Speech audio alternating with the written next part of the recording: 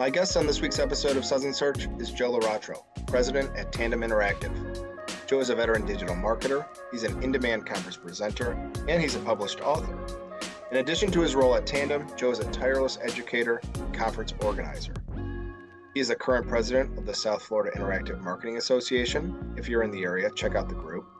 Joe has also been one of the leaders of the PubCon conference series. He is the lead moderator and serves on the PubCon advisory board. His agency, Tandem Interactive, has received several accolades. They've won 2 U.S. Search Awards, including the award for Best Small Agency in 2018.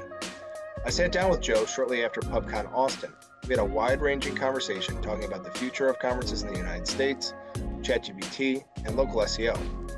We're also going to chat about agency life and why Joe is a proponent of returning to office work. We're talking during a time of economic turmoil. Joe and I will chat about the myriad challenges facing agency owners during a recession. Grab something cold to drink and join me for a conversation with Joe Laratro. We'll talk about some advanced GPP tips. We'll talk about how ChatGPT is to writing what a calculator is to math. And I'll spend a little time talking to Joe about the future of PubCon. Stay tuned for a big announcement about a fall event. All right, Joe Laratro, welcome back to Suds Search. How you doing? Very well. Nice to be back. It's great to have you back, and the timing is good. We're filming this a week after PubCon Austin. Yes. So, unless I'm mistaken, this is the first in-person PubCon Austin in about 3 years. They had the one in Florida, which was great. But I can imagine that for you and Brett and the people who organized PubCon, those 3 years must have been so challenging. What was it like to be back at an in-person event and to do it in a city like PubCon, like in a city like Austin? So it was pretty interesting. Our first one back in Florida was like a makeup event, and that was still touch and go. You didn't know, do you hug somebody? Do you shake their hands? Do you fist pump? Do you wave? Like it was odd. There was people wearing. I was there. It was strange. This one was like, and we got a lot of feedback. This was the greatest PubCon ever. I mean, it's pretty cool, but I can give you one insight that might explain really how good it was from a view you would never expect is the downloads. So Brett posts all the presentations and he does it, very quickly. I mean, I think it was 2 days after the conference. And he said yesterday that there was as many downloads as the last 2 Vegases combined. Wow. So the Vegas shows are easily 3 to 4 times the size of an Austin show. That's the big event. Yeah. That was historically the big event. And imagine that the interest was so high on this one that there was more downloads than 2 Vegas events put together. So, that's pretty impressive. But being back in front of people, I feel like everybody hugged. I think I had one person fist pump me and I was like, okay, that's cool. But everybody was so happy to be back together. So many faces I haven't seen in a long time. It was pretty amazing. I love it. And I want to just ask you about conferences generally. I saw on Will Critchlow's social media that next week will be the last Search Love ever. There's a lot of speculation about MozCon, that this may be the last MozCon. SMX hasn't had any in-person events in the States for 3 years. And I think they have said, I could be mistaken on this, but I think they said they're not going to have anything in person this year. So basically, we don't have many of the big digital marketing conferences left in the United States. So these conferences have been a source of education and inspiration for my generation of SEOs for sure. Can you put into words what we'd be losing? We don't have strong, robust conference circuit. PubCon being at the center of that, but what are we missing if we don't preserve this conference circuit? Yeah. So. And I think it affects more than, some of the ones you just said are SEO, but even the paid side. So last year I went to PPC Hero, and I think it was the first one. I usually send employees. So the first one I went to personally, and I was blown away. I loved it. And then when I went to check for the one this year, they're not putting on events this year, or at least so far they're not putting on an event this year. So it is, let's call it the search space. I think that on the pro side for PubCon, there's opportunity to take market share. There's going to be a void of some of these conferences that aren't happening, and hopefully we can take advantage of that in terms of budgets of people who would come, maybe speakers. I think we always probably get the first choice with speakers anyway, but It'll be easier for speakers to want to come, and potentially we always get an amazing caliber, but there's this whole new up and coming. I mean, we have a lot of opportunity, but for the market, I'm not quite sure yet what's going to happen. I think there'll be smaller shows still, but I help run SFIMA, the South Florida Interactive Marketing Association in South Florida, and we are having a hard time getting people to our events. And I don't get it, because I'm seeing other conferences in different verticals that are thriving and growing, and people are happy to go out in person. And I think that our industry has gotten tired of consuming virtual presentations and virtual conferences. Yeah. So I don't know. I mean, you ask a really good question. For right now, I don't foresee PubCon having like lots more events. I mean, right now Brett is focused on, what's the fall event going to be, and make it a really big one wherever it's going to end up. But yeah, I mean, there's a lot of ones that are going away. I would say for me personally, I'm considering like SEO Oktoberfest, or however you say that I've never considered before. If I'm going to bounce around and try to go to a conference in the US is where I'd focus. But if there aren't a lot of other conferences to go to, or even for me to speak at, then maybe I'm willing to go to Germany now and go see like that whole extravaganza that goes on there. It seems like they don't have the same problem overseas. Like Brighton SEO is booming. Mark's going over to SMX Munich. Greg may be going as well. I think they've got the circuit pretty strong overseas, but it's here in the United States it's a struggle. So let me pry into a question that you had. So I think you're right. I think I did a lot of virtual events, especially early on in COVID, and sort of burned out on them. But I wonder, as a person who was in the rooms with Brett and the other organizers of PubCon, is there anything from those COVID years that you learned that could help make conferences better moving forward? Is there a video component, sort of a hybrid event schedule that you think we should preserve in events going forward? Or is this back to normal, back to being in person? That's the preferred way to do it.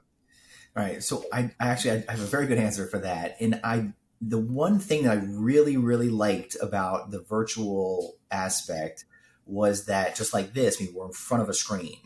So if I am sharing a screen, it is very easy to see exactly what I'm trying to do. And there was, I would say, a learning component to that is very difficult to have in an in-person session. Even when we used to do the training days, unless you were sitting right up next to the screen, it's hard to be running through interfaces and showing people how to do things. So in that aspect, if there was a way that we could integrate, some component to that to conferences, I think that might work. And that's a value add that you wouldn't normally have. And I would say it's something we definitely learned from COVID. But if we're really trying to force people, force isn't the right word, we're really trying to get people to come together. Let's say that, not for it. We're trying to get people to come together and share ideas and have this social aspect. It can't be done virtually. And I don't think, at least for right now, we'd have to find a financial model that worked. Brett tried the streaming video option of PubCon many, many years ago. It's probably a decade ago. And one year he was able to just about break even. The second year, I think it ended up to have the video cameras in every room recording. It was astronomically expensive versus what he could get in return of selling it. But there are conferences, I think, like MozCon's, video version was always excellent. That was, again, something that for my company, we would buy and have the team go sit in the room and watch it. I don't know the PubCon is there yet, and I really haven't talked to Brett about it, so I'm not sure what he's thinking about. But again, I could see almost a separate track, maybe. Like we used to have the Q&As, a track of that where you've got this live interaction. Maybe it's more demos, maybe it's more MarTech or your marketing stack. Mm-hmm. There's ways that could be integrated, I think. All right, I love it. And then last question about PubCon. Are we back to the old schedule? Will there be a PubCon Las Vegas in 2023? Is it too soon to know? So there will be a large fall show, and the fall show will be the same format as Vegas in terms of at least 3 days. It might be 3 days plus a training day. Awesome. I mean, we saw the demand. The speakers want to get out. The attendees want to be there. Financially, it looks like it all works. I don't know that it's going to be in Vegas. Okay. Brett is looking at lots of options. He's looking at where it makes sense. For like the tech environment, Austin was a great spot, and the venue that we had was incredible. But he is looking at lots of areas to figure out what makes the most sense in terms of for everyone, for the speakers, the attendees. I mean, what's easiest to get to? You know, Vegas was a destination. It still is an incredible destination, but is it necessary for PubCon? And the answer is no. I agree with that. Yeah, and I think it's that alone is a big announcement, right? So there is going to be a big fall event from PubCon. I am so excited. It's been too long since that's been back. I will watch very carefully, and we'll make sure we announce when the location is disclosed. But I just think that's great news. Like, let's get these shows back going, and for any this is the way. I mean, I don't know, Joe, you are probably about the same age. Like, this was how I learned. You know, this was these. So I'm so pushing our team. We're paying for people to go to shows now this year. If you make it like the first promotion in our company, team leading up, we will pay for you. So we had an employee at PubCon Austin, and I just think it's the best. It's the best way to learn. Well, let me shift gears a little bit to the conference itself. So you were on a panel discussion about agency life. It was you with a bunch of other luminaries on there. I bring you on here. I talked about PubCon, and then I have to point out you are the owner of Tandem Interactive, which is an award-winning agency in Fort Lauderdale. This topic, sort of, I've been reflecting on agency life more and more, especially in recent months. The economy is lousy, and so it's become a more interesting topic to me in this period of time. So unless my research deceives me, you started Tandem in 2006. So this isn't your first recession.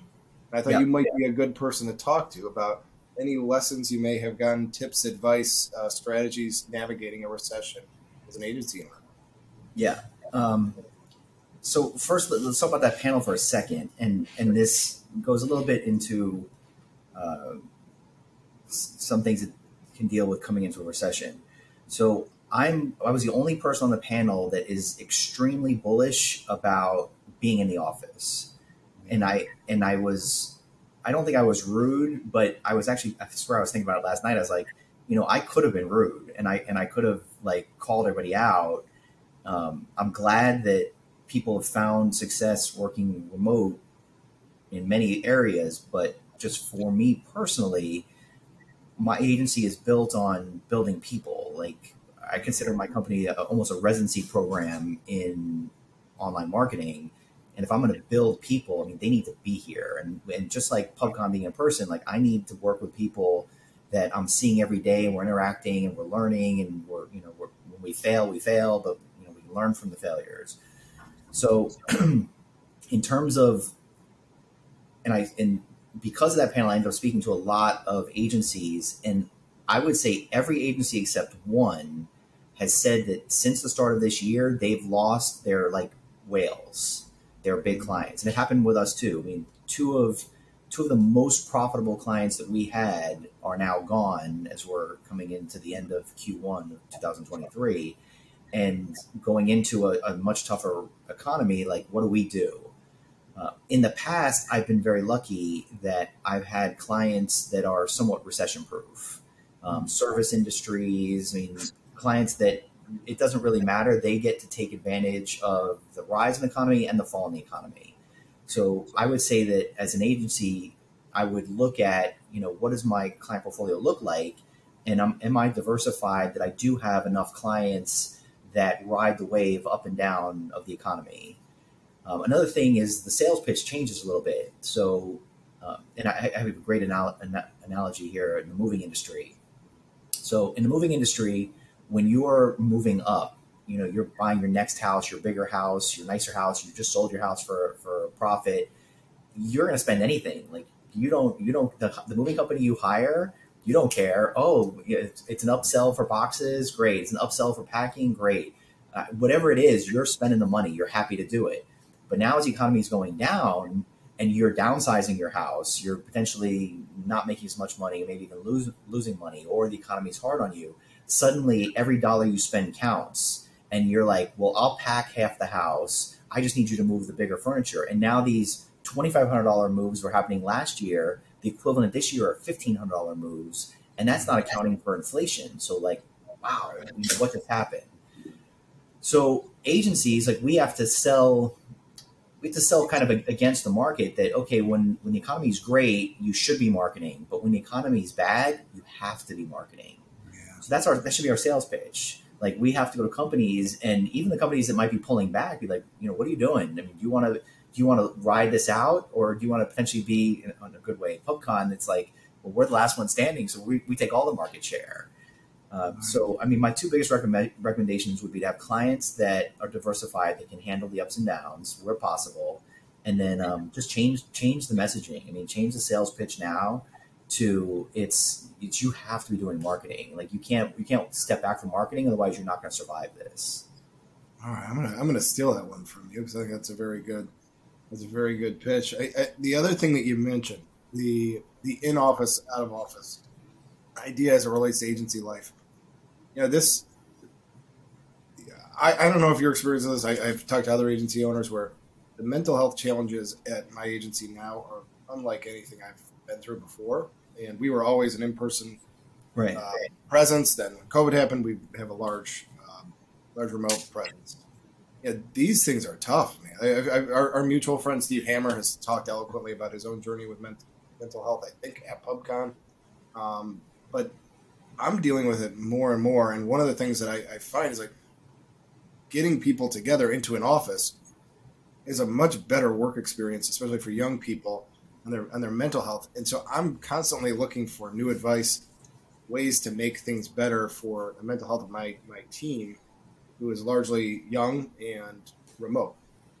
So I don't know if you have a stance here. The best thing is to be in the office, but I wonder if any of the other panelists or anybody else you've spoken to has any advice for how you approach these topics with your team, what advice you have to make agencies more of a psychologically safe workplace. So the other agencies on the panel did talk about that they set up like the virtual, lots of virtual trainings, lots of virtual meetings, some virtual like happy hours and things like that. I think that's all helpful. I would actually go almost a different route, is that I would promote within my remote employees to find their local marketing associations and get out to those. Yeah. So this is something that I took back over Safima as a co-president, and I'm trying to reboot it. And I thought that if I could find all of the work from home employees in the agency business in South Florida and get them out, like this is perfect for them. This does help with mental health. This does help, get back into the community. It will help bring better ideas back to their jobs, and just in general be good for the environment. But I am having a problem finding those work from home employees that are in South Florida, and I know they're all over the place. I mean, I had to lose a dozen employees to it over probably the first year of COVID when everyone started hiring like crazy.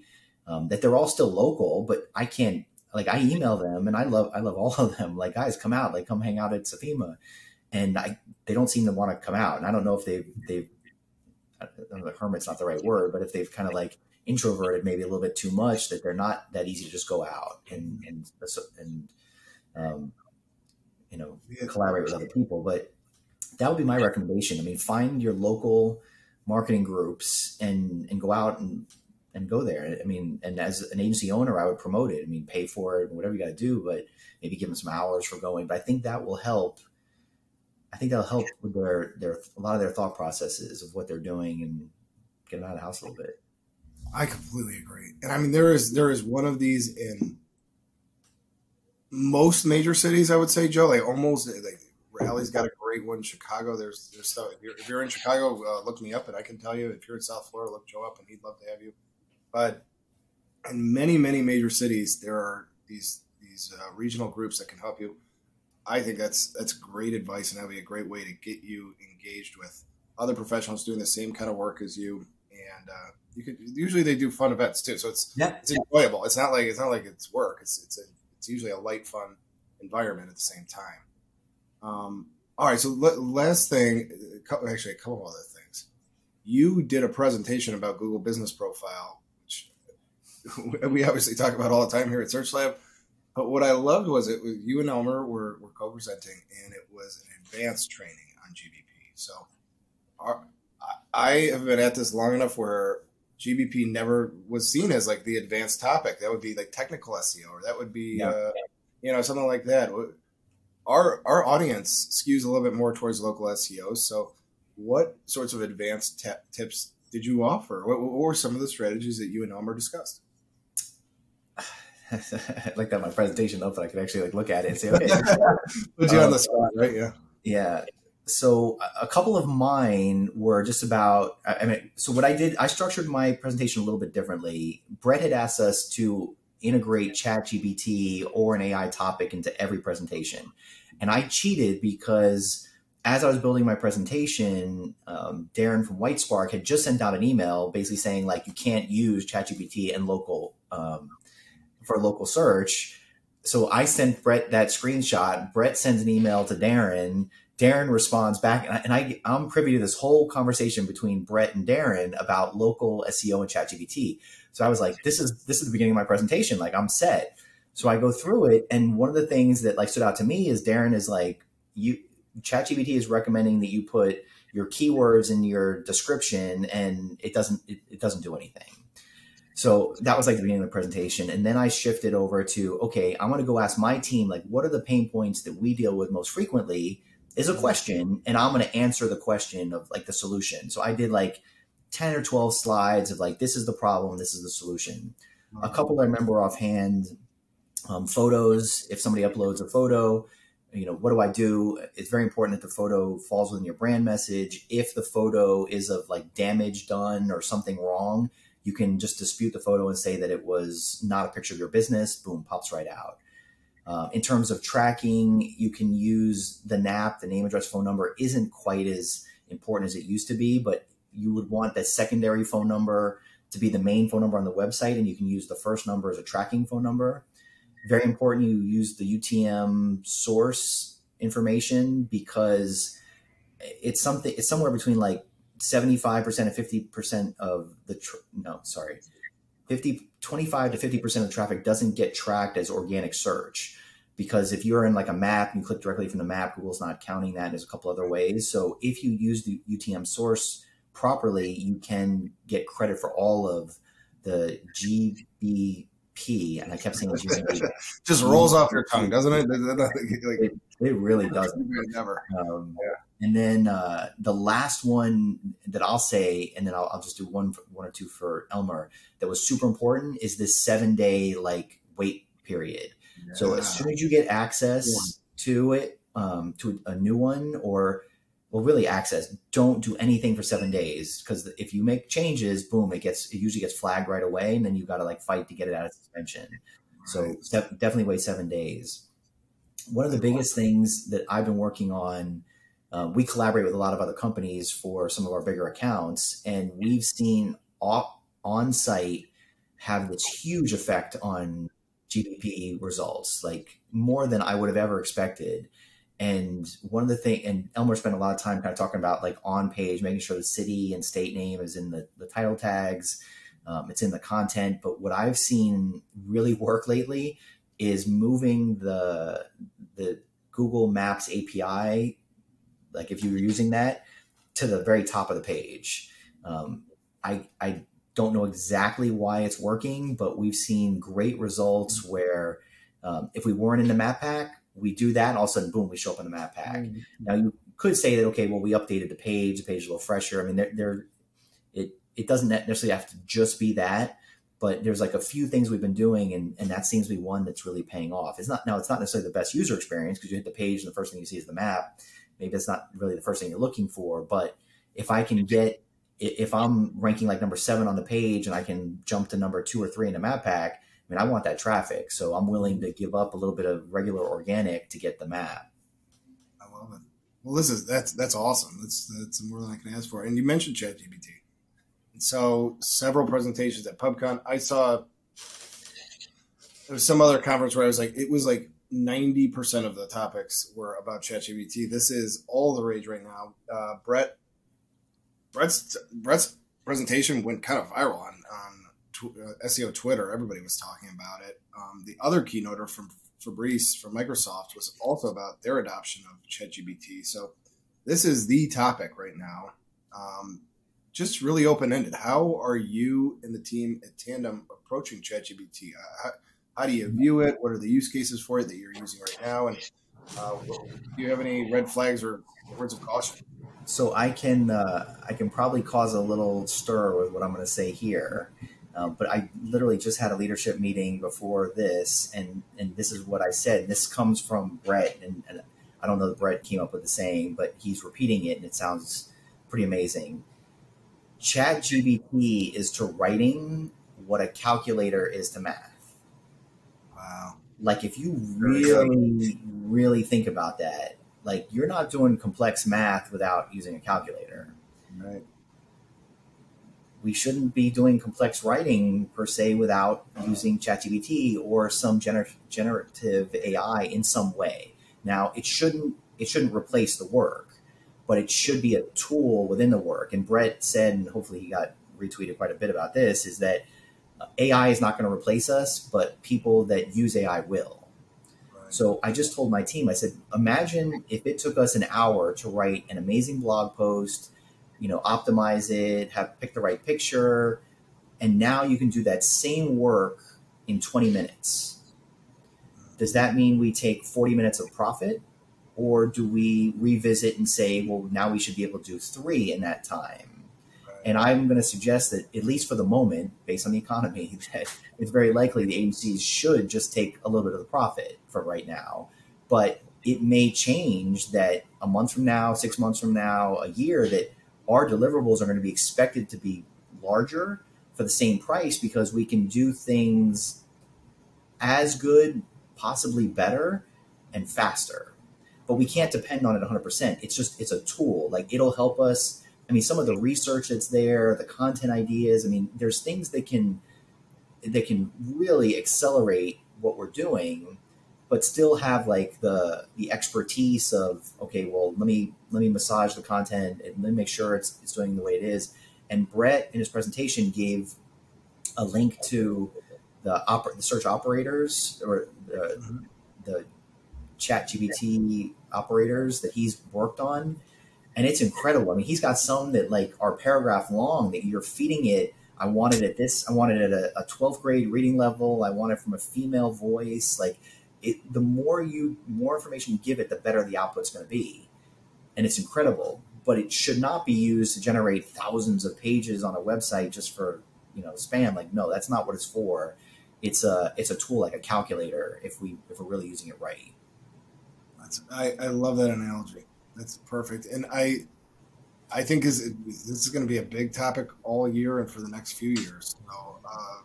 So always appreciate talking to people like you about it. The last thing, I screwed up last time I had you on. Didn't ask you about your book. Unless I'm wrong, you've written a book called SEO Diet. And every time I talk to somebody who's an agency owner and they've written a book, it makes me feel lazy, because you have a lot on your plate and you still wrote a freaking book. So I think that's very impressive. But it's an interesting angle. That was the first thing I noticed. It's not written for SEOs. It's written for business owners. What are you trying to tell them about SEO in this book? Yeah. So first, I would say don't read the book. Like, at this point, it's just too dated. It should almost be like the history of SEO / SEO diet. Because I mean, I've got so much in there from like the early days of, really like what cloaking was. I mean, ink to me, I made a joke on some Facebook thread yesterday about Teoma and like cluster rank. I think my history here, it gets a little portrayed in the book, and there's too much history in there. and toward the end where it should get into the diet, which is the actual plan, it's probably dated at this point. Like I need to go back and revisit, do like a version 2. But the idea of the book was that, yes, I mean, a small business owner could read it and know enough to be dangerous. And I've had a few clients come in years later. They're like, look, I read it. I loved it. I don't have the time to do the plan you're saying. I don't have the time to dedicate to blog posts, to making sure that the SEO architecture is right, to make sure that I'm doing something that's, going to help generate links to the website. So I did. It wasn't meant as like a lead gen or business development. It was meant for education. Like it could probably be a great textbook to teach from at some point, especially if I updated it. Well, awesome. Well, listen, I love talking to you. You've been a real like leader in this industry, and I'm so happy for all the news out of PubCon. But I want to make sure we promote Tandem as well. If people want to get in touch with you or your agency, what's the best way to do that? What's your favorite social media and that sort of thing? So my favorite social media is still Instagram. Don't use it as much as I used to, but I do like it. And I would say that you just go to the website tandem.buzz, shorten the URL, so a little bit easier to get to and very easy to find me. And then even if you just go to Google and search Joe Laratro, I mean, it's me and my son. So I think that's it that exists. So very easy to find me. All right, well, very good. Well, Joe, I'm going to give you a virtual cheers for now. Yeah. And for everybody else watching, we'll be back next week with another episode of Suds and Search. Thanks a lot, Joe. Thank you. Thanks for having me back.